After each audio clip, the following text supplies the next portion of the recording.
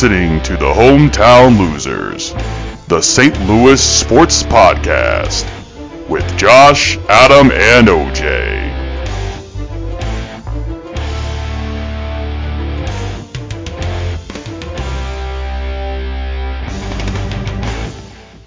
Hey, everybody, welcome back here to the Hometown Losers Podcast. This is session number 38. As we get closer and closer to our one-year anniversary, I am joined, as always, by my co-host and Adam and OJ. Gentlemen, how are we doing today? Glad to be back. How's it going for OJ? Yeah, I'm good. Yeah, it's the weather's been kind of crazy lately. We went from decent weather to balls cold real quick. And it's going to be getting better. But, you know, what they say about St. Louis, you don't like the weather, wait 5 minutes, right? So it's kind of feeling like it's getting to be that time where we have no fall, we have no spring. We either have summer or we have winter. This is what it feels like, right? Sometimes in the same day. Yeah. Amen to that. Well, for our listeners, our next session, which we plan on doing next week, will be our 1-year anniversary. We actually last session got a broadcast at 11:09, and so we're recording right now at 11:02. So it's kind of cool though. We'll be hitting close to 40 sessions, but also, I mean, just the year we've been doing this. So maybe I'll try to think of something cool for us to do. Yeah, you can take me out to a nice steak dinner, so pay for that. I mean, you don't have to be there, just pay for it. You don't have to be there, just pay for it, dude. That's all I give a shit about. You're my boss. Why the hell am I paying? Paying for it? Screw that. Oh, damn. Yep. For anybody who doesn't know, Adam's actually my boss, like in real life. And by the way, you're fired. That's cool. I was looking to quit anyways. Something about my boss being a dick, but anyways. Perfect. All right, guys, let's go ahead and jump into a lot of the sports stuff that's been going down here. Obviously, we'll talk about the baseball season now that it's over, and obviously the MLS season that the playoffs have started kicking off. Let's go ahead and actually jump into MLS here. St. Louis City they haven't looked great in the last few games, right? Obviously, I think they've lost 3 in a row. Correct, guys? I believe that's correct. Including the they had a few loss. Yeah, and then of course they've had a few ties as well. Prior to that, I believe they had a couple, if I remember right. So they haven't been like necessarily great. I mean, they've been obviously looking at the season, they've been outstanding. You know, they've won the 17 wins, more than any other expansion team in like league's history. You know, we had like 62 goals, you know, more than every other like team out there in the league. So obviously we had the home field advantage, all that stuff. So it's like, hey, this is a great opportunity, but game 1 did not pan out that well. And we were a little bit nervous facing KC going into it as well. At least Josh, I know you mentioned and especially as of late, KC has been certainly showing up as of late for sure. They've actually been, I think, the best record, you know, overall. They've won like 4 straight or something like that. Yeah, so like looking back here, I'm just gonna kind of go through games. They beat Minnesota 1-0. They lose to Nashville 3-0. They beat Houston 2-1. They lose to us 4-1. They beat Real Salt Lake 3-2. They beat Minnesota 3-1 at the season's end. Then they win in penalties to beat San Jose in that wild card spot. It would have been nice if San Jose could have won that one. Yeah. And obviously beating us in game 1 4-1. Let's talk a little bit about that game, guys. Obviously, it wasn't the greatest of weather. Adam and I were at the game. You don't have to tell me. It was wind garbage.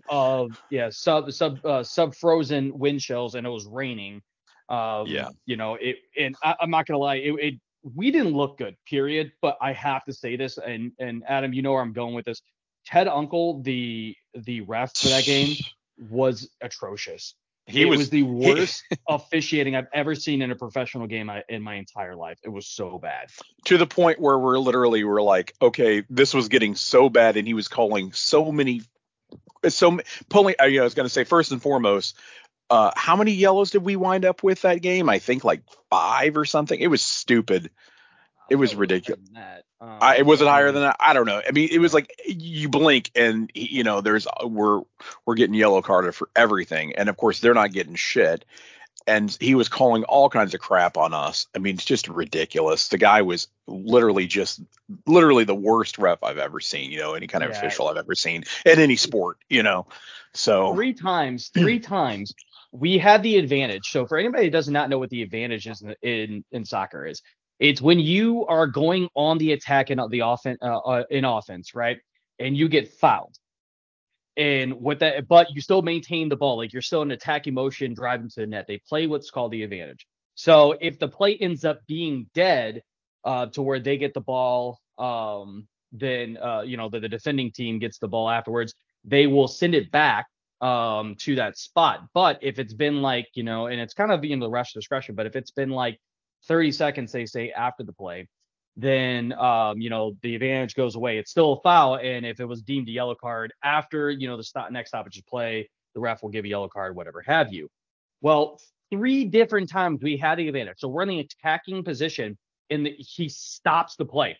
The play to bring it back to not just bring back the play, but to talk to somebody. We saw that down the sideline where he literally stopped our offensive attack to go talk to the guy that created the foul, the KC guy that created the foul. He went to go talk to him. He didn't even didn't give him a card. He just talked to him. I'm like, but you're playing the advantage. Then why are you I'm like, seriously? It was just the weirdest thing. It was the stupidest thing I've ever seen. And we had a great view for a lot of this stuff where it would be clearly out on KC, and he's calling it for KC. Or several times where a player is literally their momentum is taking them to the play, and a KC guy just falls down, or brings one of our players down with him, and we get called for a foul. It's just it was stupid. And I also, by the way, after the game, looked up Ted Uncle's scoring. His scoring is 3.2, which is the worst. It's the worst scoring that MLS refs have to offer, and it's on a scale from 1 to 10. So you're telling me that the score goes into correct calls, how many yellows, how many reds he gives, all that stuff, right? So you're telling me though this guy's 32% essentially in job performance. How the hell does he even have a job? Is beyond me.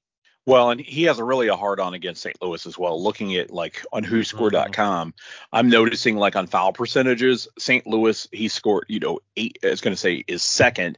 Yellow cards as well were second. Yellow percentage overall were first. I mean, he just absolutely hates St. Louis. Well, and it's also kind of funny too that the last game coming into the season, hold on, I'm trying to actually remember because I just had it pulled up. It was a KC game that he reffed, and I think it was the game against Minnesota, a 3-1 decision. He reffed that game, and a lot of people in Minnesota felt that he was kind of discriminatory against them, and that's kind of how I felt, at least in the City game. I mean, obviously we left early. It was cold and rainy, so it was just not enjoyable. But it was garbage though. But it was so bad. And it was, it was just terrible. I mean, and that's why I was just I'm done with this guy. He literally stopped the play. There was right before we left, he called 4 fouls on us consecutively over on the sideline. It's for why? I'm like, so you're allowed. There to were challenge 17 for a ball, fouls. Right? Yeah, there were 17 fouls he called on us that game. I just looked it up. Yeah. So yeah, and 5 yellow cards. So there you go. Yeah, it was crap. That was pretty fucking bad. Yeah, dude, it was terrible. So, of course, we wind up with some terrible officiating. I mean, it didn't help that we also weren't playing our greatest either. Yeah, but I do want to. I have to put that press. I didn't mean to cut you off, but I had to put that out there. This isn't just on the officiating. I am more upset about the officiating than how we played, even though we played like garbage, because it didn't give us a chance. We don't lose this game we still, I firmly, even if it was an even game, I firmly believe we lose this game, but it's like a 2-1, not a 4-1. I mean, fuck, he let a handball go in. I mean, the dude. Yeah, like, there the was a dude handball, elevates up. and they reviewed it, and they still ruled it Because yeah, it was a and goal called on the field. And I'm just yeah, like, okay, not so enough to let's turn be honest here. return. He's saying to hit, and he kept motion. He's saying he hit his shoulder. I'm like, but he stuck his arm out in an unnatural position to hit the ball, and it clearly hits his bicep. I'm like, are we serious right now? Like, It was a handball. Pretty unquestionably terrible fucking ref. So, but I've kind of noticed that for a lot. I'd be curious to see where all these refs are, because it's the handball thing is really gotten out of hand. Like, no pun intended. Ironically, it's insane how anytime there is a handball, the call never goes in our favor. It always isn't a handball if the other team plays it with their hand. It's always a handball if it hits one of our guys' hand, even if it's tucked in tight to his fucking body. And they'll throw just like on top of it. And they'll throw yellow on top of it just for good measure. Exactly. It's ridiculous. Just like earlier in the season, when we have a defender who is falling to the ground, he puts his hand down to brace himself, and the ball is shot. It's a missed shot by the offensive player, and it hits that arm that is going to the ground so this guy can brace himself. And by the way, the defender is away from the ball, and they call it a handball. I'm like, are you fucking serious? Like, he's got to be able to protect himself. I mean, it's just like, so do we just literally need to, like, and this is going to sound very drastic, but do we just need to get a bunch of, amputees and have them be defensive players? Like, that's kind of how it feels like. You know what I mean? To your point, OJ, everything goes against us. Yeah. I honestly would be surprised if there was some actual bias. I mean, we could look it up probably, right? There's something weird going on with just percentages. Well, there definitely is, because I mean, he's literally being compared to he's being the Angel Hernandez of soccer, and so this guy's just trash.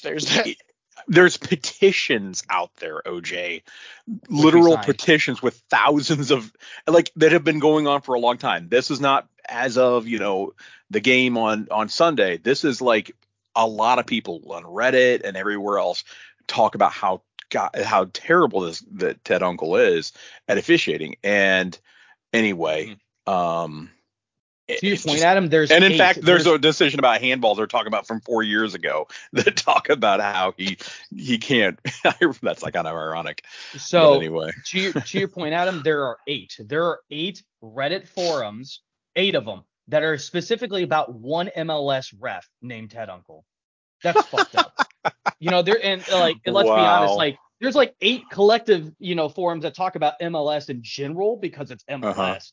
And, it's just, and I looked at the video because, like, one of the first things you pop up is Ted Unkel runs into an offensive player. And I showed you the video, Adam, where he is running, and a guy's going across the midfield with the ball. They're going in attacking. He's trying to pass to the forward from his from the right side of the field, and he's passing to his left. Ted Unkel literally runs right into the play like he is the guy supposed to get the ball, and runs right into the offensive guy. Then what turns up is the defender that was now marking gets a free ball, passes it up, and they score. He then reviews it and calls the goal a disallowed goal because he got in the way. Yeah, I think that was that one against with I think that was the one with Luciano Acosta as well. I think that was the one. Yes, it was, because he ran into Acosta. Yeah. But it's like you fucked up in like 4 different things. And so, like, it was, and the other thing too is, like, he goes into a review process, and it took them 10 minutes to sort this out. And then he eventually goes, nope, I ran into it, and it was an unfair play.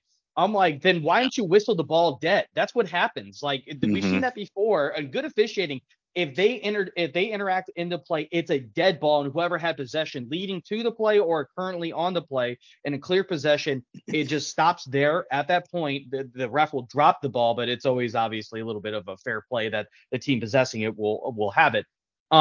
We've seen that all the time, but he doesn't stop the play at all, lets the play continue. A goal is then scored, and he calls it back. It's just the stupidest thing I think I've ever seen. But this guy is so bad. And it's just like, now it's weird that you have to look at this and you go, man, like, I really don't want to face KC. Oh God, we have Ted Unkel as our fucking the ref. Well, this is a loss. You know what I mean? As you said, Adam, it feels like Angel Hernandez or Hernandez. Hernandez, you know what I mean? yeah. I mean, it's the same crap. I mean, he was another one that we just, on the baseball side of things, was just a piece of crap. He still is. He is, yeah. Dude, so something else. Yeah. Yeah. And this is, by the way, MLS. MLS won't announce the refs until I think the day before the game to protect the refs.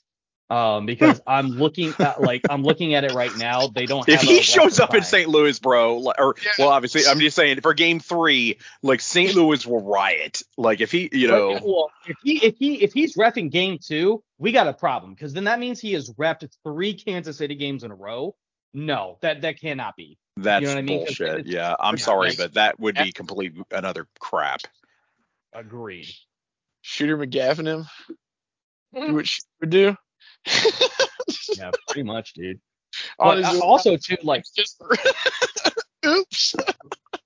Guess we need a new but rep. yeah,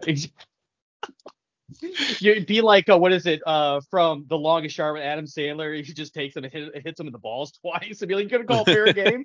Maybe that's what we did too. Just take him out at the knees and be like, "You gonna call fair game?" What, Willie? There you go. Christ. But also too, I gotta say this, and I don't obviously have the names of the line officials and stuff like that, but shame on them. There were several times that they saw the play right in front of them, and they have the ability to overrule the ref if they have the view, but they just stood there with their fucking Yeah, flag. I'm like, they didn't say shit. dude, Yeah, that was something, disappointing. man. See something. Like, I'm Dude, like, whatever. Fix is in. The fix Yep. in. Well, we better show up and things better turn around for Game 2 on. So. Yeah, they better crush them. I will say though, from what I see here, this is according to footystats.org. The last game that we played, the expected goals were only 2.14 to Kansas City and 1.4 to us. So, yes, you again, we didn't play well. We were terrible through the middle. And so I went back and watched a lot. And Adam, during the game, I'm just like, why can't we do that? Like, we were like picking and prodding, and we weren't able to move the ball forward at all. Not and at like we just all. didn't have That a was build up. so disappointing. And they would grab the ball and they attacked, and all of a sudden it's just like, well, here's a fucking chance. Like, why are they running with the ball? And we're like standing there waiting.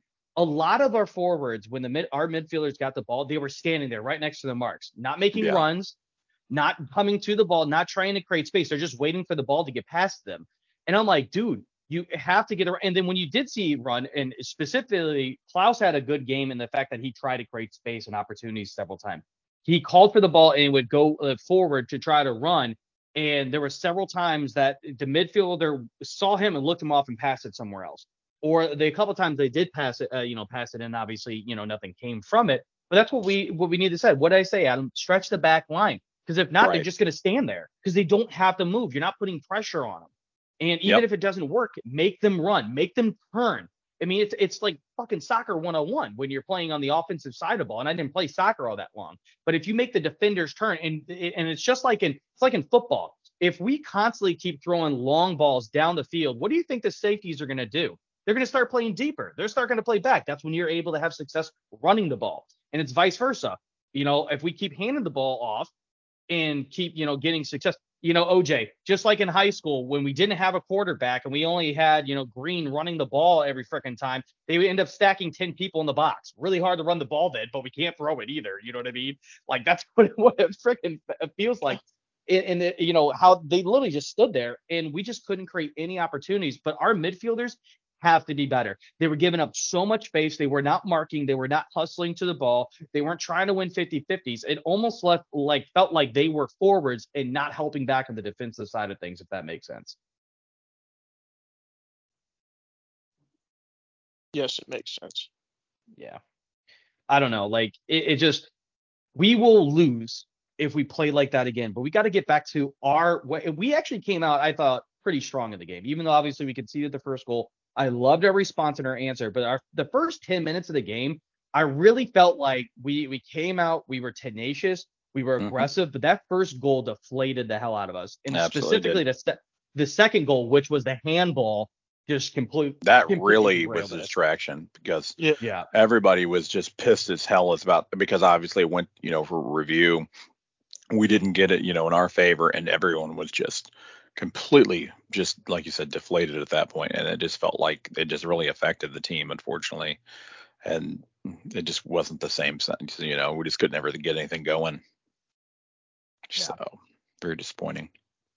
Yeah. I mean, if we play our game, we will beat, we'll beat Kansas City. I mean, you got to take a look at, recent history. Obviously, in the past 4 games, or actually really the only 4 times we've ever played them in franchise history, we are 2-2 against them. And a lot of goals have been scored one way or the other. 4-0, 4-1, 1-4, 2-1, right? And they had a lot of with one of those wins against us. I will say the one in Kansas City. There was also a non-handball call in that game. Correct. Yep. Yeah, they had a lot of help from the refs in their time against us. So, right. That 2-2 isn't exactly even. Let's put it that way. And I got to say this for myself. Obviously I have bias. Like I can't get rid of that. Like, it's like when I'm watching the Chiefs game or I'm watching, the Blues. Like I have some sort of bias. But Adam, you and I watch a lot of sports together, or we attend a lot of sports together. I'm pretty freaking fair of calling it and penalties. Yeah, there have been times where I'm like, and a lot of the fans were like, clearly looking at it from a biased perspective. And you're like, no, that was the Battlehawks. I do it a lot where I'm just like, nope, that definitely was a penalty. And everyone is just like, boo, that's a bullshit call. I'm like, it was a penalty. And then you watch the replay, be a clean hit or whatever. We'll be watching hockey or whatever. Be like, that was a clean hit or whatever. And people are calling bullshit. So, but yeah. And so like, I always have the bias because obviously I want one team to win. That's the reason why I watch the games or attend the games as well. But of course you're going to cheer on your team. But that's why I've never left a game because of a ref. And I'm telling you, I left that game because of the ref. It was so bad. Like it was worse than the weather. I'm hoping that we have a better ref, but we have got to come ready to play. You know what I mean? That's the end all be all here is if St. Louis City does not show up and they don't present themselves like they have been all season long, then we're done. If they don't recognize, if they don't step up and take the initiative and play in the playoffs and stuff like the intensity of the playoffs, then we're toast. And a lot of people are saying, oh, it's because they're a new team, blah, blah, blah. I think it's because we are a new team that we got to be able to play and we can play. We won our first home game, in franchise history. Think of how much pressure is on that game. Our first game franchise existence, obviously we were away. We won that one, and that was a comeback game too. Remember, if you guys remember, the first half of that game, we did not look very good in, and we continued to come back and answer. And then obviously our second game at home, you have high emotions, but what ends up happening in high emotion games like that is typically, especially in soccer, you come out very strong for the first 10 minutes. Then after that, it gets to be you're drained because you're so hyped up. We look what the St. Louis Blues did in Game 6 in the 2019 playoffs. You know what I mean? Everybody's like, oh my God, we're going to win the cup. We're going to win at home. It's going to be a magical moment. They can do it. They had all this momentum, and then they just come out and lose 5-1. You know what I mean? So I don't know. Actually, I think it was worse than that, wasn't it? But it don't matter at this point. Yeah, I don't remember. Yeah, it doesn't matter. We won. That's all that fucking matters. Fuck Boston, we won. That's all that matters on that side. But yeah, my favorite newspaper from that one is when they won. Which one was the one where they like Schwartz like tripped a guy or something? It's like, that was Shin. It was Shin. It was Shen that tripped the guy in the offensive zone. Sure. Or maybe it was definitely not Schwartz. Thurston or something. Now I'm forgetting. No, it was Bozak. Bozak tripped the guy. That's who it was. Oh, it was Bozak. Yeah. That's exactly who it was. Yeah. It shows the picture of tripping the guy. I said, what a trip. Yeah. Oh, beautiful. Yep. I did. There was a Boston one that I saw too that they showed that, and this was after Game 7, but it was tripped at the finish line. Yeah. Wow. Yeah, at least they leaned into it a little bit. You know what I mean? Yeah. On that side, didn't make Brad Marchand leave the ice early and let Pietrangelo go down and shoot.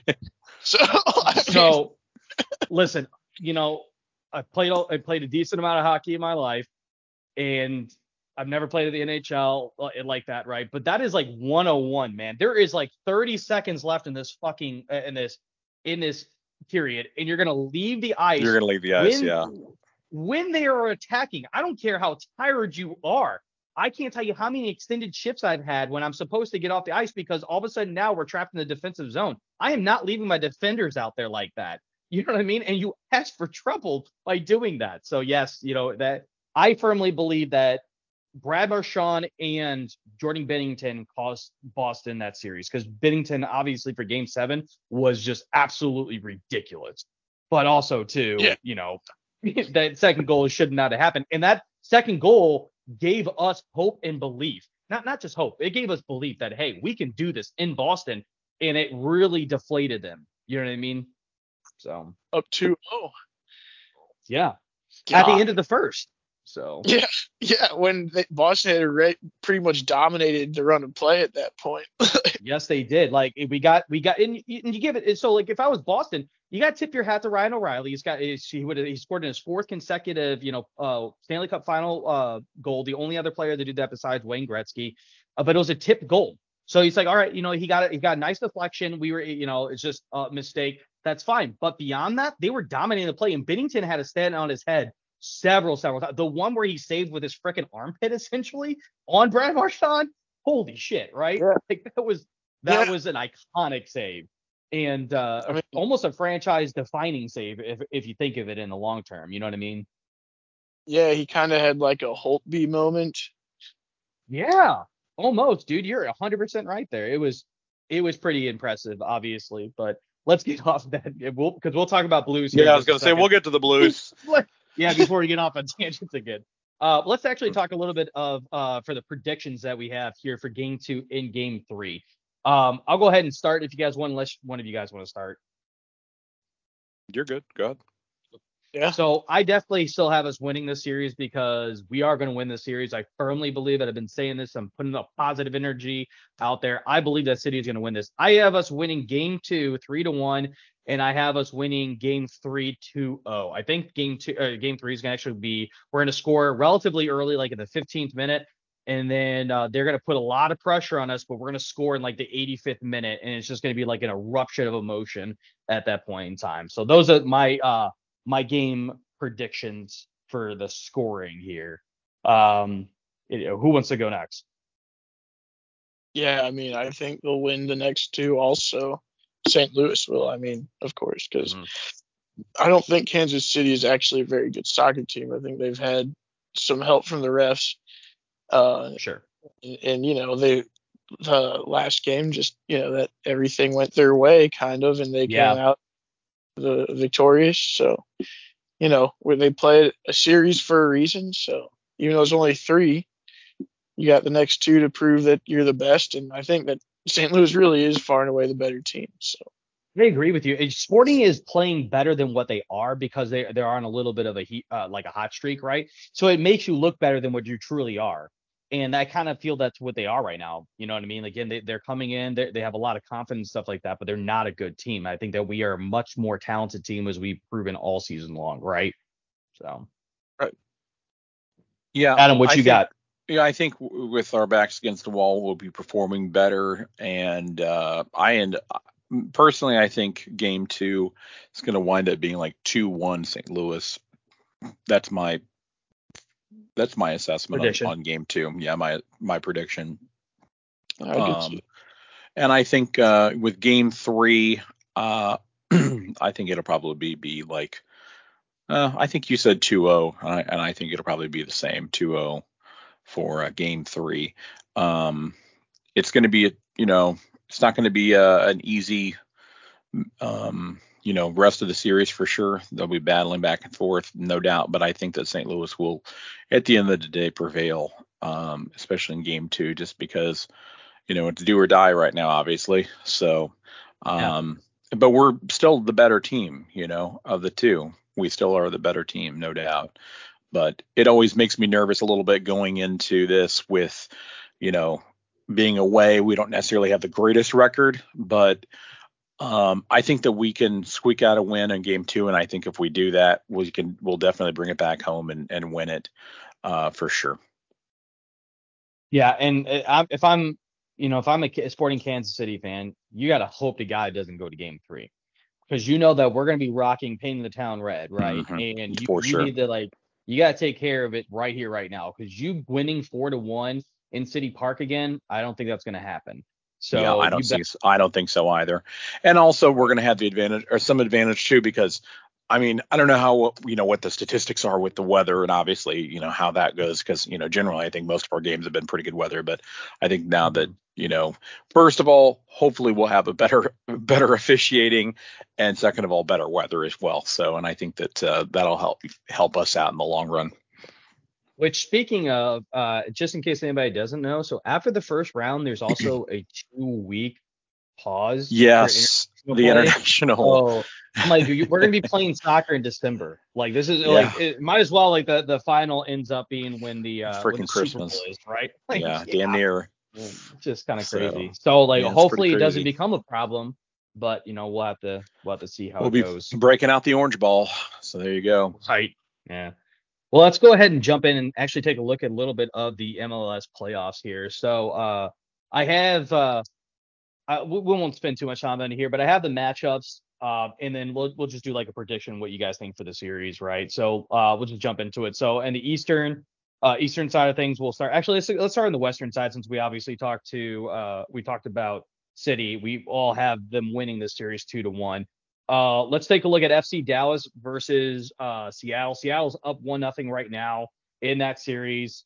Seattle won their last game 2-0. I personally have Seattle winning that series 2-1. I think Dallas is going to win this next game. I think it's going to be one of those games where everybody at home wins.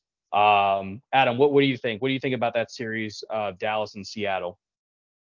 I would say, looking at that matchup there, I think Seattle's probably a little bit better team myself of the two. Mm-hmm.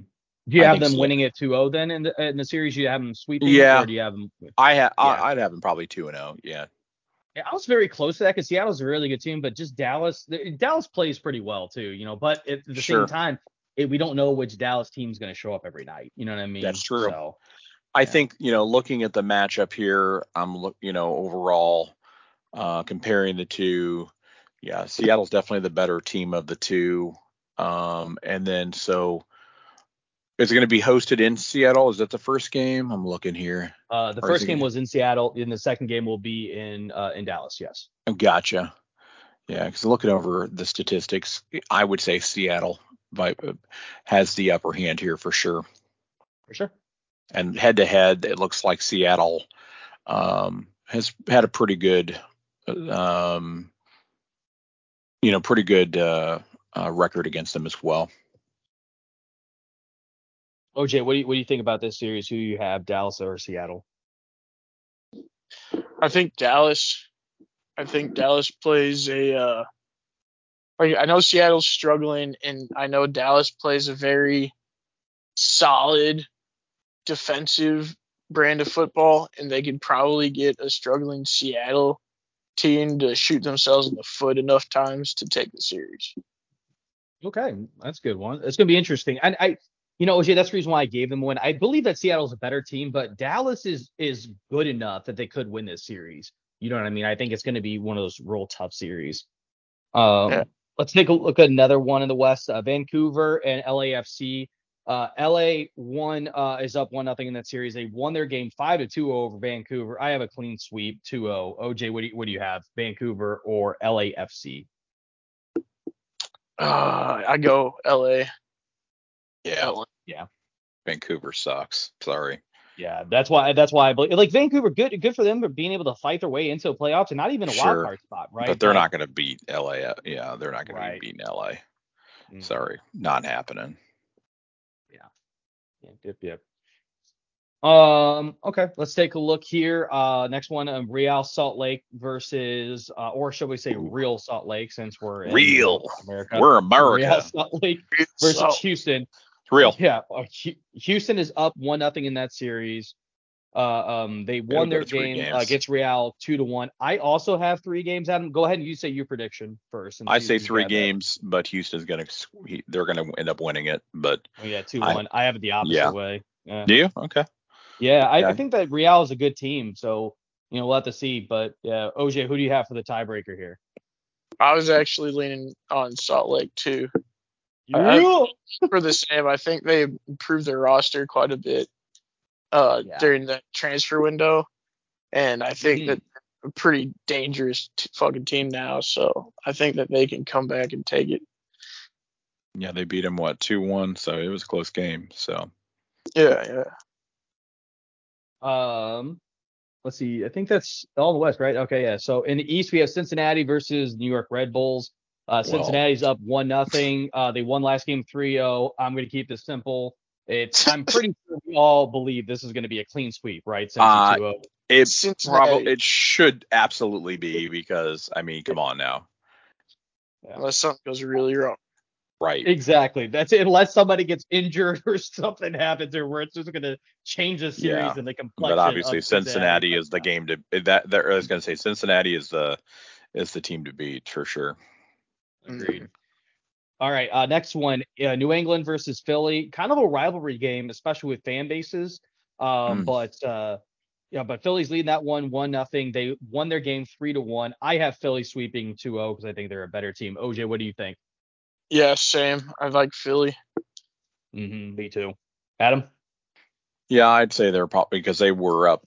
They ended up going over New England 3-1 in their first game, and overall, looking at that match, I would say that looks like Philly by far is the favorite.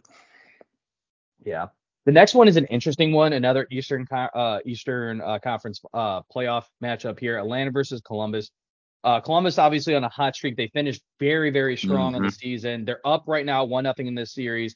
They beat Columbus 2-0, but Atlanta is a strong, resilient team. I still believe that Columbus wins the series 2-1, but I believe that Atlanta is going to win this next game at home before Columbus shuts the door. Adam, what's your thoughts? I think Atlanta's going to at least squeeze out one game for sure, because I mean, they're actually, while they have been on a hot streak for sure compared to Atlanta, I think that Atlanta still is a pretty strong team, to your point. And I definitely see them coming back probably in game 2. I expect them to probably pick up at least one game. Yeah. OJ, what do you thought? I think they're both pretty good teams, but I seem to remember Atlanta scuffling more towards the end of the season and Columbus being pretty hot, and I think they'll probably carry that through the postseason. So, well, they ended up tying. Yeah, I was going to say Atlanta just recently. I mean, I don't know. I'm trying to see when that game was, but they actually ended up tying that game versus Cincy, and they went. It was a tie game, but still, so they performed pretty well with them. But we'll see. And the last one we have here, Nashville versus Orlando City. Orlando City's been playing some really good ball lately. They're up 1-0 against Nashville. They won their game 1-0. I think that Orlando City is actually a dark horse in this playoff here. I think they clean sweep here at 2-0 against Nashville. Adam, what's your thoughts? Yeah, I agree with that for sure. Overall, Orlando has been performing very well. Looking at their stats, they haven't lost a game since like late September. So they're on a hot streak for sure. I think they'll continue. Well, I'll just take Nashville because I know that they've probably got the best player between both teams. So I agree with that. Yeah, 100%. They have an edge there at some point. So I'm going to go with them. There you go. Easy enough. We'll see obviously how that plays out. And before we move into the Blues, I did want to talk a little bit about the end of the year nominations for awards here. So here's a really cool thing. I'm actually just reading this. Give me 1 second. I gotta try to find it again. Okay. Atlanta United, FC, Cincinnati, and St. Louis City are the most represented clubs among the end of the year awards for the 2023 season of MLS contenders. With a finalist in 4 award categories each. St. Louis City's 4 end of the award finalists are the most by any expansion team in their inaugural season since Atlanta United had 5 in 2017. However, the finalists for the MVP award of the MLS, you have Acosta for Cincinnati, Thiago Aldama from Atlanta, and you have Bugana for LAFC. I'm not seeing Leuven, and I'm not seeing Berkey, and I'm pissed. Just saying. Yeah. But that's bullshit. I agree. Berkey definitely deserves some recognition. Yeah. And Leuven too.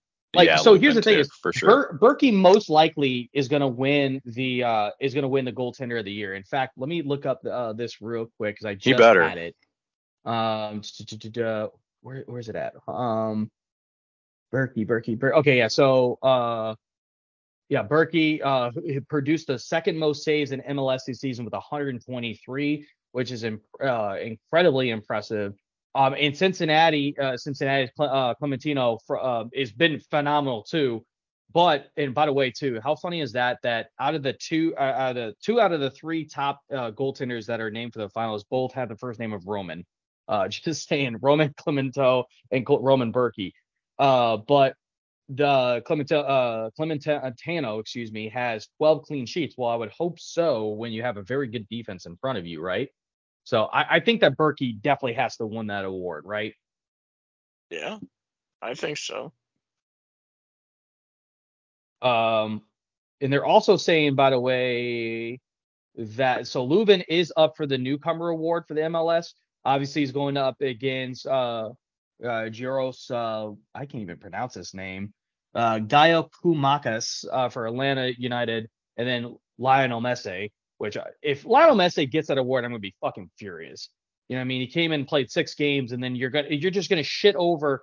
Even if Leuven loses to this other guy, this Giros guy, the guy from Atlanta United, I would be okay with that as long as they don't lose it to Lionel Messi, because Lionel Messi is just a name. You know what I mean? He came in for you're shitting on the body of work that these other two guys did. You guys get what I'm getting at there? Yeah, I agree. Absolutely. Makes sense. It depends on how you want to define the newcomer award, then I guess, though, too, because yeah, exactly. If it's just that, then technically Lionel Messi fits the bill. For sure. Yeah. Who is the newest and had the most, right? If you're going to have it be like a whole season award, then yeah, you need to take into account the fact that this guy only played 6 games. Exactly. He basically played nothing. So yeah, he shouldn't be winning any awards on that. Yeah. Bradley Carnell, our coach, is up for the finalist as well. Which I'm hoping he wins, but I wouldn't be surprised, honestly, to see Cincinnati's coach wins. But also I gotta point this out real quick. So referees, they actually have referee awards. Referee of the year nominees for MLS. You have John Freeman, who's not bad. Victor Ravas, which is controversial sometimes, but most of the time it gets right. And Ted Unkel is also a finalist. Jesus Christ. Literally Ted. So I God. did the research coming into this. Ted Unkel is the worst rated referee in the entire MLS. How in the hell? How the hell does he have it up for Does that even work? I guess that's even rigged too, huh? Okay, got it. All right. Jesus. And that's how they trick you into thinking he's good. Messed up. Yes. Wow. I guess they just watch the game. Oh, this guy's got more. Wait, I was gonna say whoever's doing the nominations, I guess he must be favoring their teams, I guess. Or has a if you weird don't Uncle obsession. Yeah, I was gonna say if I was Kansas City, I'd be like, oh yeah, Ted Unkel, he's the shit. He's the greatest freaking ref out there. Right. Nominate him. Shit. That's what I'm saying. It's like, I guess it works if you don't know what you're looking at. Like if you're sitting there watching the game for the first time and you're like, well, hold on a second. I thought he just called that on this one, but then you see, oh, he's got this award, so he must be one of the best in the league. So maybe it's just something I don't know. You know? and you could like OJ, that's a great point, because it's like having a really shitty product and then putting a badge on it saying, oh, this is actually like the most sought after product, even though it's not.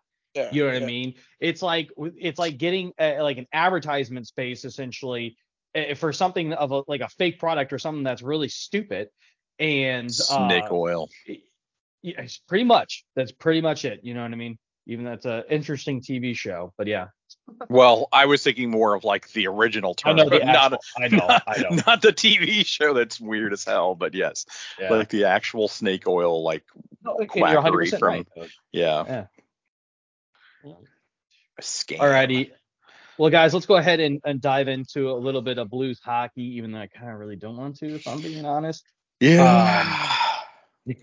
I guess we probably should. So give a quick update. The Blues have played 8 games. They're 3-4-1 for 7 total points. We are 7th in the Central, obviously. Yeah, we're over the fucking Blackhawks. Hell yeah. Yep, we are 7 points behind Colorado. We are 11th in the West out of 15, 2 points out of the last wild card spot, which is just 1 game, but obviously with only 8 games played and 10% into the season, a little less than. Obviously that's not that bad, but we are 27th in the NHL. We are 12 points behind the lead, which I believe is the Vegas Knights, who are 9-0-1 because. All right, I got to say this, and Adam, I didn't want to actually say this, but you know what I'm going with here. Where we go. I'm sorry. Break out the soapbox. Let this go, but I got to talk about this. And OJ, I think you and I have talked about this as well. My dream was to play in the NHL. Okay, that was my dream for a long, long time. I'm to the point now that I don't even want to watch NHL games anymore. I really do believe not the games are fixed, but I believe the NHL in general is fixed. We talked about this already on this podcast about Connor Bedard going to Chicago Blackhawks. And of course, the same year that they're going to lose Jonathan Toews and they're going to lose Patrick Kane, right? And I believe that the NHL saw that and they didn't want to lose a revenue stream. But this is the thing that just happened. So Ottawa trades away Dadevin, their defender. They trade him to the Golden Knights. The Golden Knights then try to turn around and trade him to the Ducks. They obviously, get the deal done, but it doesn't get finalized. And so the Vegas Knights then go to the NHL and pretty much they talk to the NHL and say, hey, there's something that's going on with this. Essentially what ends up happening was Dadevin had a 10-team no trade clause. You're talking about Donov, right? Donov. I don't know how to pronounce his last name. If I mean Donov, I don't know. It looks like Dadonov, whatever. Dadonov, yeah. I think it's pronounced Dadonov though. So okay, Dadonov. Yeah, we'll go with that. So, and you're 100% right. He's some Russian dude. He's right. Yeah, exactly. He's a Russian defender for the Stars now. There you go. So Ottawa trades him to Vegas Knights, and then the Vegas obviously tries to get him the Ducks, but he had a no trade clause for the Ducks. That was one of the teams on the 10-team no trade clause. The Vegas Knights then go to the NHL and say, well, we didn't know that he had a no trade clause. And so what happens is the NHL handed down a punishment to Ottawa. They're making Ottawa forfeit a first round pick. Vegas, no penalty. I'm sorry, but if I'm assuming somebody's contract, I need to know like everything about that before I'm assuming the contract. Am I just looking at dollars and cents? How is it that it's on the proof or it's on the burden of Ottawa and not the Vegas Knights for not doing their homework? Am I crazy here? Like, oh, well, yeah, because typically I can just literally go up and literally look up NHL contracts online, literally on Spotrac. Spotrac and shows everything. It shows everything about a freaking player. Like, how do they not know this? It just kind of blows my mind. They're like, oh, I didn't know about this. I'm like, how? Like, this should be public knowledge, but okay. I wonder what proof there is that, because that does seem weird. Like, how do you not know that? Like, Ottawa concealed it from them somehow. So OJ, it's like what I told Adam, right? That's like me going to McDonald's and saying I want a cheeseburger. I take a bite of the cheeseburger and then go back to McDonald's and say I'm suing you because there's pickles on this and I'm allergic to pickles. Okay, well you didn't ask us if there was pickles on it. You didn't ask. I mean, like, look at the picture. It's up there. It's displayed. The proof of it is on you. You just asked for a burger. You didn't say I'm allergic to pickles, which is a common thing for burgers. You know what I mean? It's like the stupidest thing. Like I'm looking at this, and I went into even in more depth to this. It has everything to do with the NHL and Gary Bettman wanting to get into Vegas first, because we knew before the Vegas Knights happened and the expansion draft happened, there was such a hot topic button around Vegas as a sports city. And so we knew that they were eventually going to get the Raiders. We knew they were going to get an NHL team. And obviously there was a lot of pressure to get a baseball team there as well, which it looks like that's going to happen. And also, by the way, I feel for the city of Oakland, who lost a football team and a baseball team to Vegas. Just saying, like, if I was from Oakland, I would go to Atlantic City. Fuck, I'm never going to Vegas again, right? But anyways, to that point, Gary Bettman and NHL wanted to get into Vegas first and foremost so they could establish that fan base, right?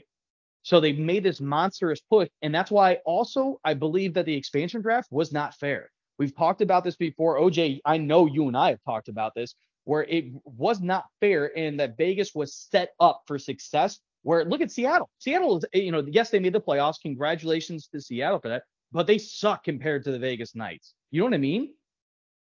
Well, they had the same rules as Vegas did for the draft. I mean, what I was talking about is like if you compare it to the old time expansion drafts, then like it makes that's what I was talking about. Different. But I guess at the end of the day, are you really in like competition in that way? Like I guess not really. So you could argue that it's for the good of the league to try and essentially tilt the odds in the favor of every expansion team. If you're looking at a business standpoint, yes, but as a fan of the game, it's not like that. Yeah, go on, Adam. By the way, not to change the subject, but to go back, I'm reading some details on ESPN. Apparently, that with the deal with the Knights and all that, and the Dadonov deal or whatever, apparently there was no mention of the trade protection on the trade call with the Senators and the NHL. But that still, just because they didn't mention it on the call doesn't mean that it's like, well, you clearly can see his contract. You know what I mean? But I guess they're just saying they didn't disclose it during the call. Sounds like they would that on reality. So, yeah. Okay. Yeah. They're like, oh, yeah, well, they didn't say it to me. It's like, well, you didn't read the contract either, the fine print. You know what I mean? Exactly. So they didn't And the other thing is, this only happened when they tried to trade him to the Ducks. He was there for a minute. Yeah, that is true. Like, he was. They clearly didn't review they didn't review the contract. And then they have buyer's remorse because it didn't go into their plan. Well, they probably did review it prior to trading him to see if they would have at least have wanted to check for a no trade list or something, right? Sure. Right? So they probably did review it. They probably saw that shit. They're probably like, fuck it, let's try it anyway. See what happens. Exactly. Oh, I don't see that at all. No one told us about it. Yeah. Maybe they already realized that they could try and squirm out of any kind of any issues because of the whole call thing. Maybe they already realized they had the technicality in their back pocket, so they're like, fuck it, go for it. The crappy thing is, though, is that the fact that is that the Senators, they get stripped of a first round pick because they didn't disclose it on a phone call about the detail in the transaction, even though it was still in the contract. But yet, obviously Chicago, they covered up a whole sex scandal and and write a letter, and then obviously like this little meme here, writing a letter of reference for the abuser as well, and all they had to pay was like what, $2 million or whatever. Whoop-de freaking do, and then they wind up with freaking Connor Bedard. So okay. It's just ridiculous because and again, I believe that also part of this is that the fact that the NHL does not want to franchise in Ottawa for some reason. I mean, they've been shitting on Ottawa. They didn't allow Ryan Reynolds to become an owner. And the reason why they state that it's because he just recently bought a soccer team and we don't know if he's financially stable. Ryan freaking Reynolds. What are you talking about? Right? Like, what are you smoking? First and foremost, he's a 50-50 He's literally worth movie star. He's literally worth like hundreds of millions of dollars. You know what I mean? Don't you think that they could get him? He has accounts. He has people that can provide the necessary financial details if that's what you're worried about. Like, yeah, exactly. You know what I'm saying? And T-Mobile actually was going to buy out freaking Mint Mobile for him for like over $1 billion. So, you know what I mean? And the thing about that too, when I look at that, it's just like you can have the star power of, hey, we have a movie star that bought this franchise. You know what I mean? And like to a franchise that's not necessarily doing the greatest when it comes to getting people in the door, that's a huge pull. That's a huge draw to be part of Ryan Reynolds' team because you can just look what OJ, I know you're not doing it, but look at Taylor Swift's effect in Kansas City. When all of a sudden she shows up in that game in Chicago, tickets have surged to 20% more increase for people just to see her. You know what I mean? So like think about that as well. That he's going to be up in the owner box, but there might be a chance that you can run into Ryan Reynolds there. I'm just saying, like, I think it's ridiculous. It's something you can bond with Ryan Reynolds over if you see him ever. You can talk to him about it. You can become best friends. By the way, he was in the box too at that one game, so just FYI. Yeah, with the Taylor Swift game. Yep, I know. I'm just Trust me, I was more excited about that. I think it was like it was the Jets game or something. Jets I think. Game. Yeah, in New York. Yeah. So you're like, oh my God, everybody's freaking out. Oh my God, Taylor Swift is there, and you're like, oh my God, So, hold on, Ryan Reynolds is there. OJ. Anyway. OJ, I don't know if you've seen it, since we know that you don't really watch NFL, but Travis Kelce's dating Taylor Swift. Have you seen anything about this? Hold on, what? Just go ahead. Hold on. Yeah. OJ, have you seen anything about this? What? Seen anything about what? Sorry. That Travis Kelce is dating Taylor Swift. Oh yeah.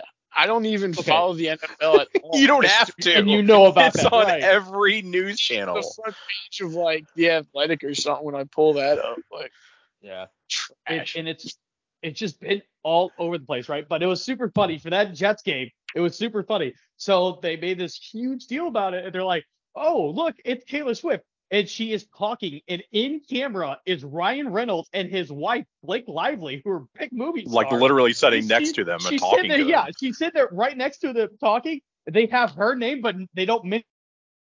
She started laughing. I'm like, really? I'm like, you could have made it a bigger deal by saying, oh, she's also talking to Ryan Reynolds and Blake Lively. No, Yeah. you never even got mentioned. It was hilarious. I don't understand the fascination with Taylor Swift. Like, no offense to her. No, it's good, man. It's because of the Swifties, man. She's got a cult following, dude. It's crazy. They literally are a cult. I've literally seen a video. They were showing a surveillance video, not to get into it on this topic, but just real quick, of I guess the concert, they put it in the movie theaters or whatever, and they were there was a cult of these kids, of teenage kids in the front of the movie theater, inside during the movie, and they're all going in a big ring with all their in circles and holding hands, they were in some sort of chant. It was kind of creepy, I'm not gonna lie. I'll do you one even better, Adam. So there's a restaurant in Connecticut that set up for Halloween. They set up two scarecrows to get part on with this pop stuff. They set up a one in a Kelsey jersey, and then they set up a one that's blonde to be Taylor Swift. They put it in their window. Over 4,000 fans showed up and waited over 2 hours to see her. And the manager had to come out several times to tell the people it's a fucking scarecrow. And so the manager's like, do you really believe that Travis Kelce would be wearing a Travis Kelce Chiefs jersey? Are you kidding me? But that's how crazy her fans are. I'm looking at the pictures of this, and they're like freaking dolls. It's not even like they were mannequins. They're dolls. Yeah. Wow. Okay, that's kind of scary. All right. What did you? That's crazy. Nuts. What did you search for that, Adam? I'm gonna drop the picture in the chat here so you can see this. Please. Yeah. Here.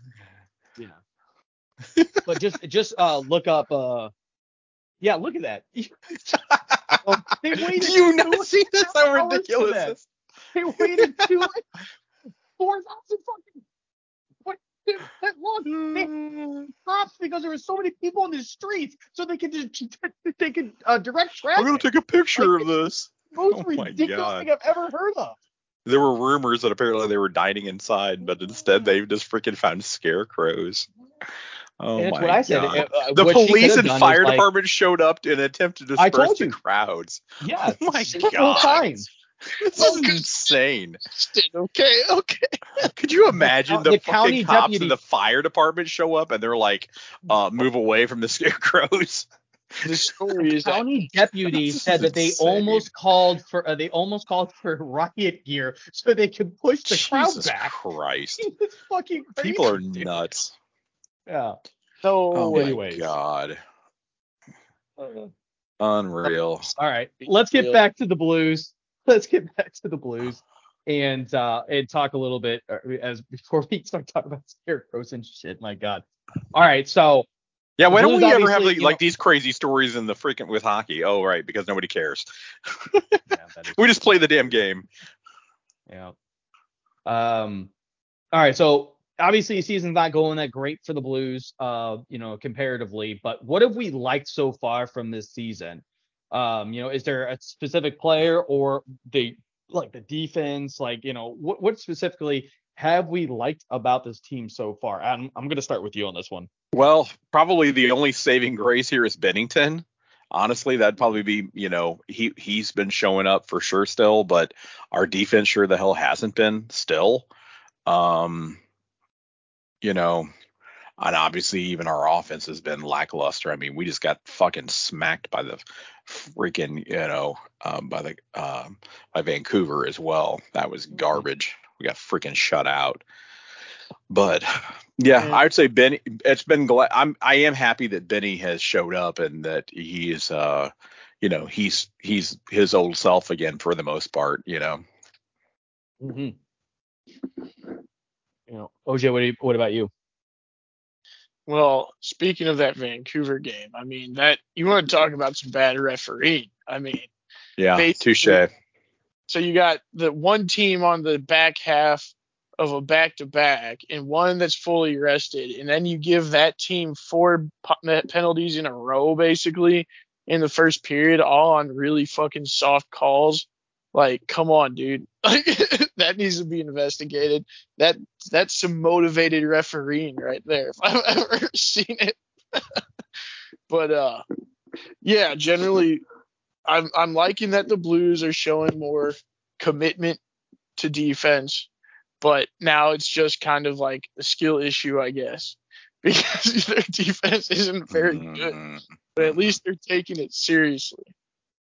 Let's see. I guess Jordan Kyrou is a guy that stood out to me, at least as far as his effort in the defensive zone. He seems to hustle back well and turn pucks over multiple times I've seen him do. So, yeah, there's that.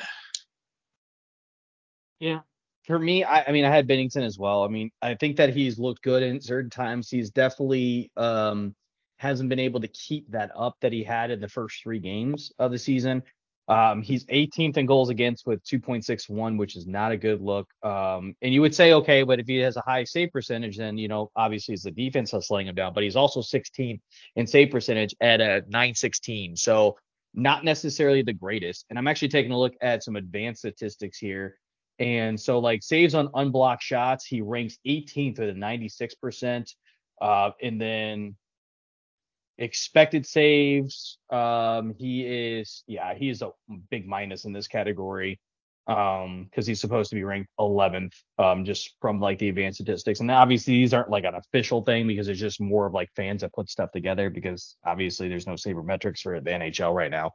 But I mean, he's kind of come down a little bit. The defense just hasn't looked all that great. And again, like that's kind of all I have. Like the Blues are ranked 31st in the power play, or excuse me, the Blues ranked 31st out of 32 teams in NHL in goals per game. They're averaging 1.75, which is atrocious.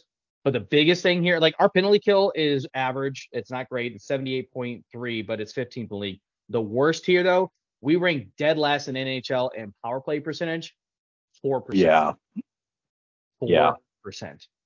Yeah, that is really bad. Really bad. Josh, where are those advanced? What site was that you're getting those advanced stats? So, so actually, I just Googled. Well, I'll tell you exactly what I did. It was moneypuck.com, but NHL Advanced Analytics is what I Googled, and moneypuck.com is where I was at. Yeah, no, MoneyPuck's a good site. Yeah. I don't think I've used them before. I don't think you'd consider that like fans just throwing shit together. Like it's a legit site. What I mean, yeah, that's true. But I'm go ahead. No, all I'm saying is like that's a good source. Like you don't have to like be like, oh, I don't know about these numbers or anything. That's a legit source. Like that's. I'm just saying that they're the reason why I say that though is because they're advanced statistics are not in NHL are really not like a quote unquote official thing like sabermetrics are for baseball. That's all I was getting at. But you're right. I mean, like I don't know enough about Money Puck when it comes to like Spotrac, they pay people obviously to do their analytics and stuff like that. So I'm wondering if Money Puck does the same. I don't know.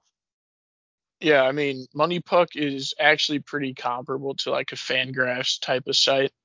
So, I mean, there's differences in the way certain things are calculated sometimes, but it's kind of like this is like how Fangraphs does WAR versus Baseball Reference, that kind of stuff. That makes sense. So, okay. But yeah, it's very very like above board and legit. Like their stats are respected. Like, I mean, some people might quibble with you on whether you prefer like Corsi or Fenwick or something like that, but other than that, like, yeah, you're fine with using them for everything. Well, shout out to moneypuck.com then. So go there for your advanced statistics. Their model or whatever, it predicted the Blues to be one of the top couple teams in the league the year they won the Cup, which is pretty impressive. I shouldn't say they didn't predict it before the season, because the way their model works, it's, actual stuff you do. So, but towards the middle of the season, it was onto the Blues before, the national media and stuff was, at least. So, it's definitely saying something, that's for sure. Yeah. Let's get in here, though. I mean, has anything changed with this Blues team compared to your preseason expectations? OJ, I'll kind of start with you. I mean, do you believe that our defense is better than what you thought it would be? Our offense is better than or worse? Like, what's your thought process comparatively, like coming into the season after 8 games? What has changed in your perception of the Blues? So I actually thought that they would be better than they are.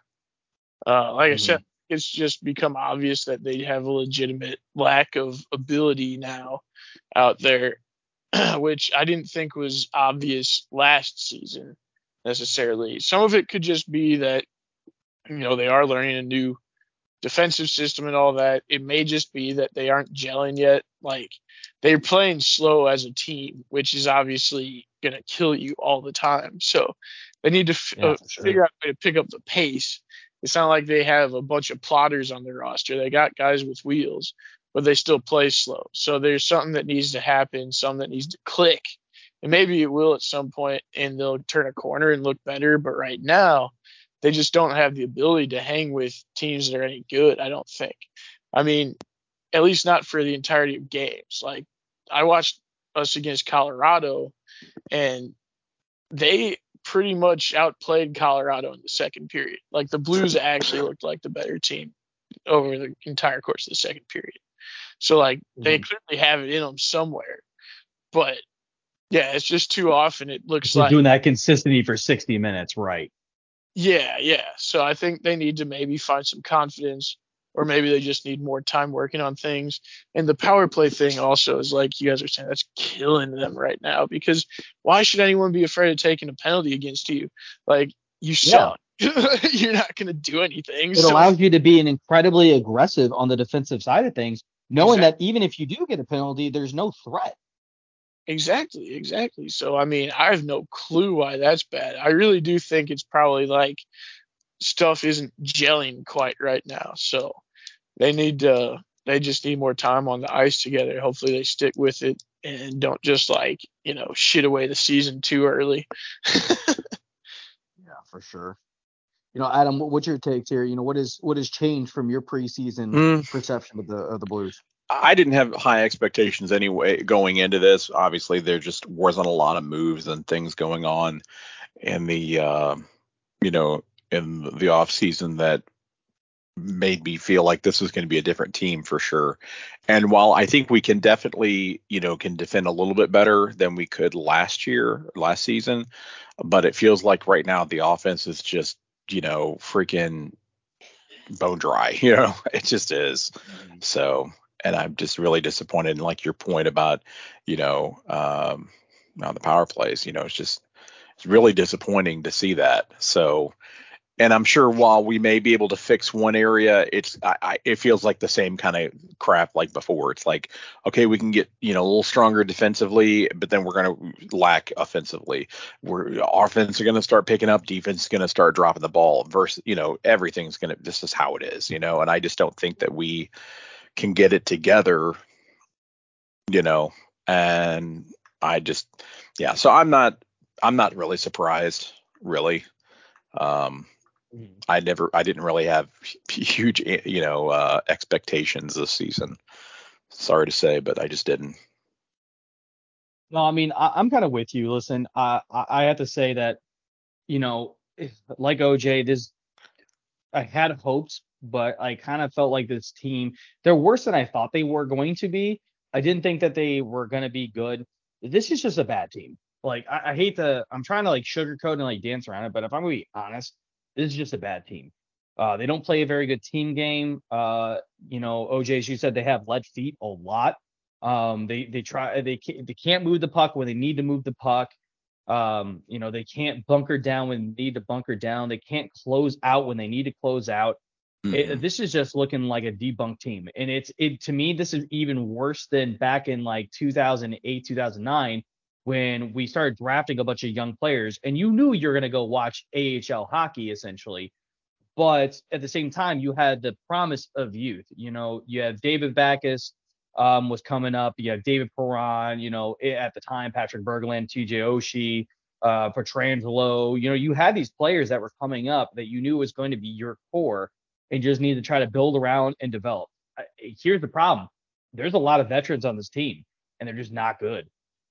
So I don't know. So I don't want to tear down again because we're just literally 4 years removed from winning the Stanley Cup. But at the same time, but we're not the same team. Yeah, exactly. We might need that because this team is just not good. It's just not. No. All righty, guys. Well, let's transition here and talk a little bit about some Mizzou football. It's been an interesting season so far for Mizzou. They are 7-1. They had a bye week last week. Before that, they beat South Carolina 34-12. They are actually ranked 14th in the AP, but the most important one is actually the CFP, which is the college football playoff rankings. They have them at 12, which would be in 2 years a playoff spot. Yeah, I know. Yeah, it's in a playoff spot if it was next season. So yeah. Oh, I said 2 years. Yeah, my bad. Next season. Yeah. Yeah. So that is a lot of like hope. And obviously a lot of it's going to be pingent definitely on these next two games, right? Obviously our next game is at Georgia, which huge, yeah. Georgia fell from number 1 there now to number 2 in the country. And then the next game we're at home against Tennessee, which is ranked 17. And then after that, we actually have Florida at home, which is a sneakily good team, even though they're not ranked. And then we're at Arkansas, which is, a game we should probably be able to win. But, what's the expectations? And OJ, I'll go here with you. What's expectations for this team now? I mean, obviously you got the nation's attention, at least to a certain degree, being 14th and 12th in obviously the playoff rankings. What do you believe, can happen here with the Georgia game, maybe Tennessee, and where they could end up at the end of the season? Well, this next game here on Saturday is going to tell us a whole lot because Mizzou's played probably a tougher schedule than Georgia so far. I don't think Georgia's played anybody yet, really. But anyway, the point is Mizzou, they look legit, more legit than I've seen them since like the Gary Pinkel years. So that's pretty nice. They have their weaknesses, though, and that's where you want to see how much they can improve from week to week and all that because, they're also a team that's made up of, I don't know if I would say a huge amount of transfers, but that's how they get a lot of the strength of their players is through the transfer portal these days. So, it takes some time for things to gel, and get all that stuff figured out. So some of the question is like Mizzou's some of the concerns, for them have been like, in my opinion, their defensive tackle play has been pretty weak, which is causing issues with stopping the run. LSU was able to run the ball between the tackles pretty much at will the entire game. So like that was pretty tough to watch. But that play started to pick up here the last couple of weeks, but that's also been against South Carolina and Kentucky. So, it's not like they're not as good as like LSU or Georgia at running the ball either. So it's kind of like, is that real? Are they starting to actually improve and made some adjustments there? Or have they just played some weird competition? Or what's going on? So we're kind of going to find out how complete a team of Mizzou is. And if they like lose close to Georgia, then you probably expect there's no reason to think they couldn't win out the rest of the way at that point. And they probably wouldn't drop too far in the rankings then either. And it would probably boost Georgia up to 1 because now they'd have like a legitimate team that they beat for change. But yeah, so yeah, because when I'm looking at it here, they went up against UT Martin, Ball State.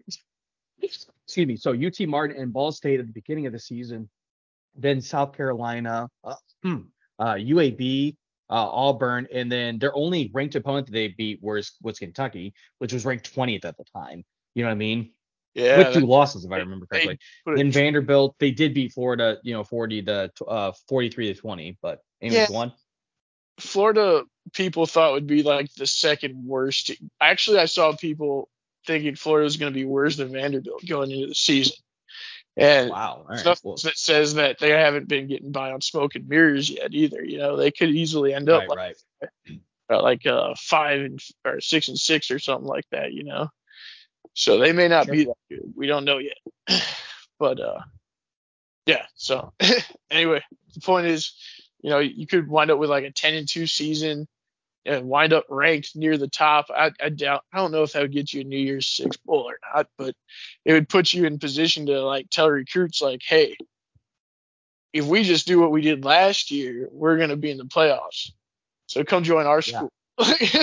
So that would be, Yeah, and we're only going to get better, yeah. So like really, that would be somewhat of a moral victory, honestly, like a legitimate moral victory where you could say like this is a good sign for the progress of the program if they can just keep it close. No, But and you're 100% right. Yeah, because I kind of have, that's why I look at it. I look at Georgia game as you go out there and you try to compete. If you can somehow beat Georgia, obviously you're going to jump up in the rankings. You're going to gain a lot more respect, but also you are now in the lead in the East. You know what I mean? For the SEC, you're in the lead for the SEC East. So you need to keep that kind of momentum going. But I believe that they're going to lose to Georgia. It's just, Georgia is such a powerhouse. Obviously, back-to-back champions. They're going for the third in a row. I feel that they'll lose to Georgia. I do believe it's going to be a deceptively close game. I think that Georgia ends up winning by like 14, but I think it's like one of those last touchdowns on like on a pass that needed to happen, or like pick six kind of thing. But I do believe that hopefully we can beat Tennessee, beat Florida, and beat Arkansas and finish in the season in the top 25. Because to your point, OJ, that goes a long way for recruiting and also goes a long way for next year and just earning respect. You know what I mean? If we were beating teams left and right and we barely got into the top 25, and when we did, we faced LSU, which is a good team, and then they beat us, and then we dropped out of the top 25, and we had to work our way back up. You know what I mean? yeah. And there's some upsets. Like I think we moved up. We moved up from like 18th or something to 12th, I think. No, I think it was even because we played. That's right, because we played South Carolina. We were ranked like 20. So we go from being 20th when we played South Carolina. Now we're up to 12th. 14th. And we had 12th in the CFP. Which is CFP though. This is their first week that they have listed that, okay, so fair. it would have been the AP ranking, yeah. Okay, but anyway, I think we moved up like a couple spots during the bye week because of some upsets. Sure. So that was nice. Got a little help there. And honestly, like I'm very happy that they decided to schedule this bye week before the Georgia game because it's such a big game. So it gives us 2 weeks to prepare for Georgia. And while Georgia obviously just last game, they looked good, but they were up against Florida at Florida. So and Florida's a good team. Well, somewhat of a good team. But like it allows. I was just saying they might. We don't know for sure yet. That's all. Yeah. But regardless, it's a team that can be at least competitive, right? Yeah. Should be. And they put a drubbing on them. Right. But yeah, so this is in Athens, so it's gonna be it's in Georgia. And they ranked Georgia number 2, so now they don't the chip now. Yeah, now they can have a chip on their shoulder. Dominic Lovett is gonna want to show up good against his old team, especially while Brock Bowers is out. Oh, and he did get an uptick in receptions with Brock Bowers out. So he's going to probably be a guy they're going to look to get the ball to. So, you got that there. He left you for them. Sure. So it's going to be lots of storylines, lots of motivating factors here. So I just hope it's a really, really sick game because, I'm looking forward to it. For sure. Well, let's get to our last topic here before we do our sign off and talk a little bit about MLB and the World Series. So World Series ended last night. The Texas Rangers beat the Arizona Diamondbacks. Kind of in a way, a Cinderella story for both. But let's be honest, the Texas Rangers weren't that big of an underdog coming into it. They just had to, get a little bit of a stretch. It is their first win. They went obviously 2 World Series in a row, losing one to us, and then they barely lost that one too. So thank you, David Freese. Yeah. Let's talk about are they surprised? Adam, let's start with you here. Are you surprised that the Rangers won the World Series? Well, at the end of the season, no. I mean, because have you seen how they've been performing on the road? They won every single, away game during the entire, and during the whole playoffs. 11-0. I could not believe that. That was just astonishing. Of course, looking at the full picture when we were looking at the playoffs, back at the beginning of October, would I have picked the Rangers to win it all?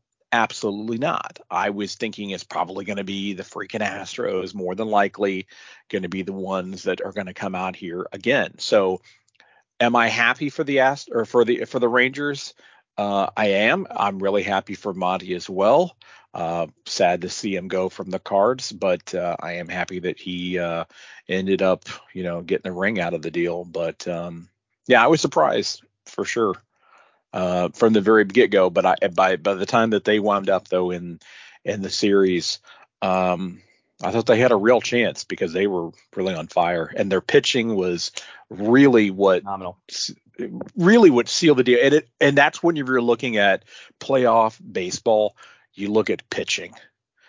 And the fact is they were doing outstanding there. And also, I don't know if you watched last night's game too, but the other thing is that we see a lot of times, especially in World Series, and we know very well, whenever you're performing, you're defensively very poorly and making a lot of mistakes. And Arizona was making those mistakes. So Rangers by far won that series, and rightfully so. Yeah, sorry about the dog's hair for a second, but no, you're right. I mean, I'm really not all that surprised. I mean, they finished the regular season tied with the Astros. They actually lost it in the last game of the season. They had that division kind of wrapped up. I mean, they won 90 games, right? So yeah, they were 90-72. Same with the Astros. So you're absolutely right. They were also buyers at the deadline. So you didn't really feel like this was really that big of a surprise. Maybe comparatively to like Houston or like LA or some of the other bigger like taglines when it comes to, teams that are spending money and all this other stuff, maybe over Phillies and stuff. But to me, like everyone kept saying this was like the dark horse versus the dark horse. I'm like, no, only really the Arizona Diamondbacks were the dark horse. But I also didn't believe what people said that it was the most improbable team to have ever been in the World Series, because I'm like, not at all. I believe that like the 2006 Cardinals. We were 83 wins in the regular season. Yeah. We had barely squeaked into that thing. I mean, I literally was at that last game at the regular season, and I said, well, this is it. It's over. Yeah, sure, we're going to sneak in for a wild card option, but we're not going to go anywhere. I was like, there's no way. And I was like, well, that'll be the last time I Busch Stadium. And then the next game I go to was Game 5 of the World Series and see him win it. So there you go. You needed a hell of a come from behind in 2011 too. Yeah. I mean, that's for sure.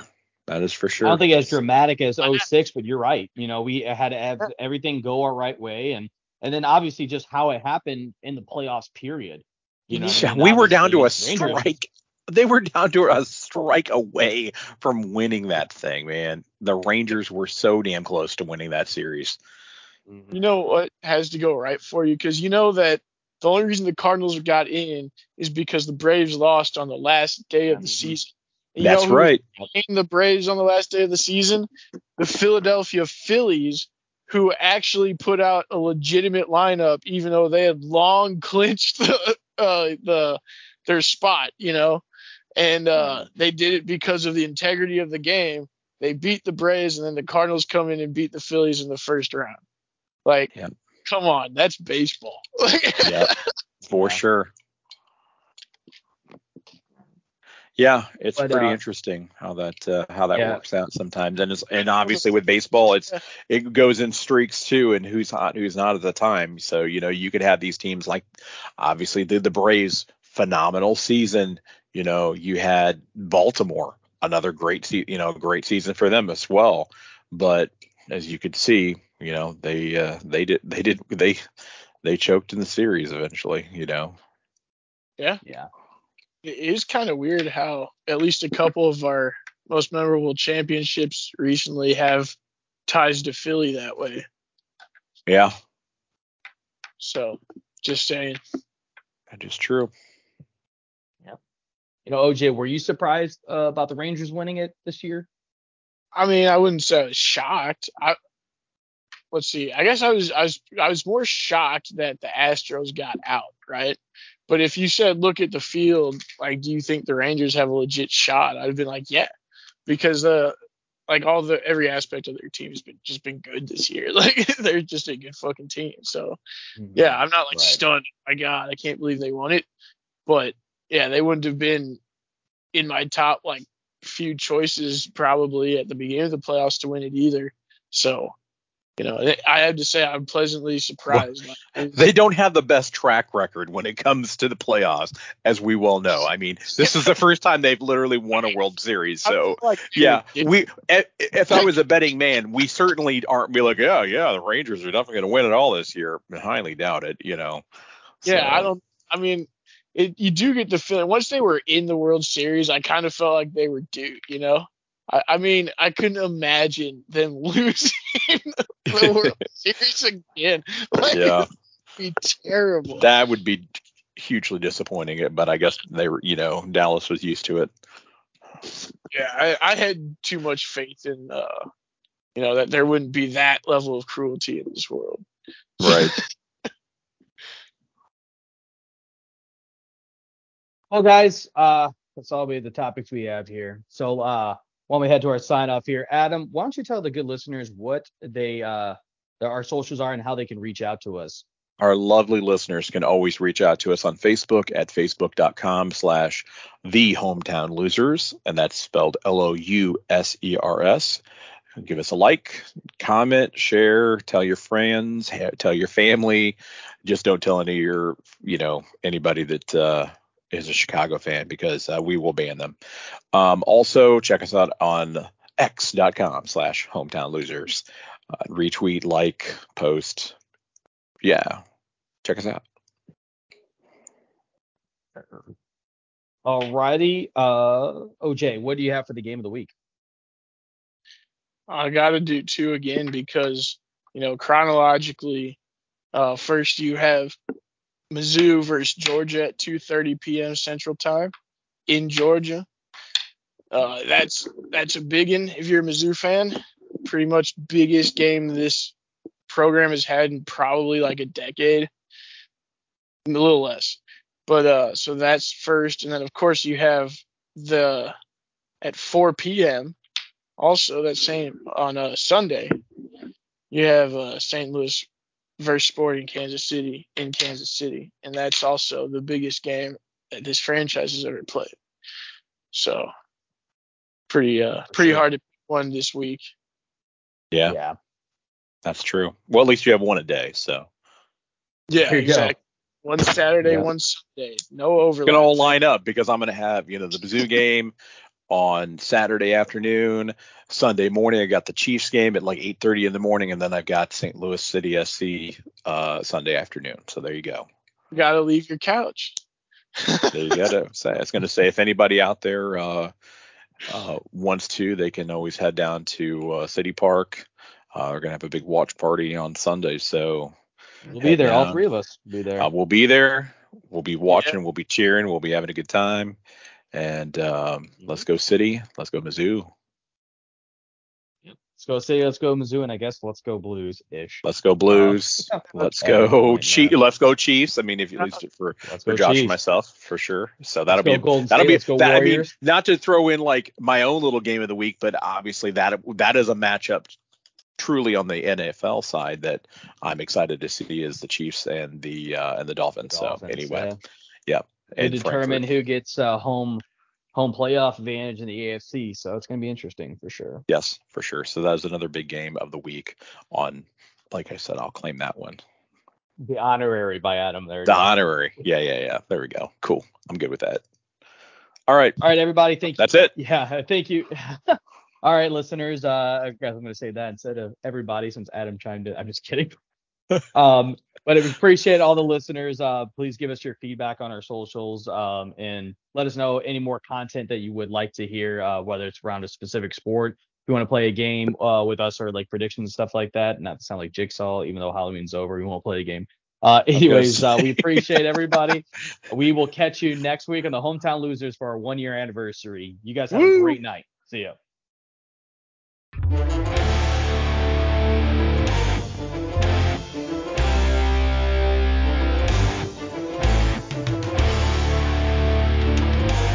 Hey guys, this is Adam. Just want to say thanks for listening to the Hometown Losers podcast. We'll see you next week as we continue our discussion of St. Louis sports.